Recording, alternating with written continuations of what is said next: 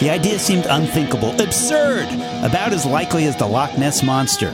My name is Ramsey Clark, and this is the Civil Liberties Minute with ACLU attorney Bill Newman. As unlikely as the Loch Ness Monster, that's how one Polish citizen reacted to the allegation that the United States was running a secret detention facility in Poland where it was torturing suspected members of al-Qaeda. But, as the Los Angeles Times reports, that charge is true.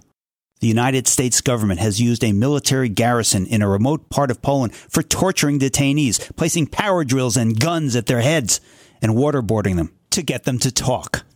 Although black site U.S. prisons are thought to have existed in Romania and Lithuania, as well as countries in North Africa and Asia, only Poland among the European nations has launched an official investigation.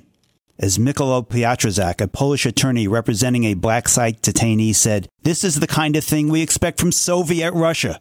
We remember the Soviet occupation. We remember the German occupation. That this beacon of liberty, which is America, would allow this? It's a great disappointment in the United States as the land of the free."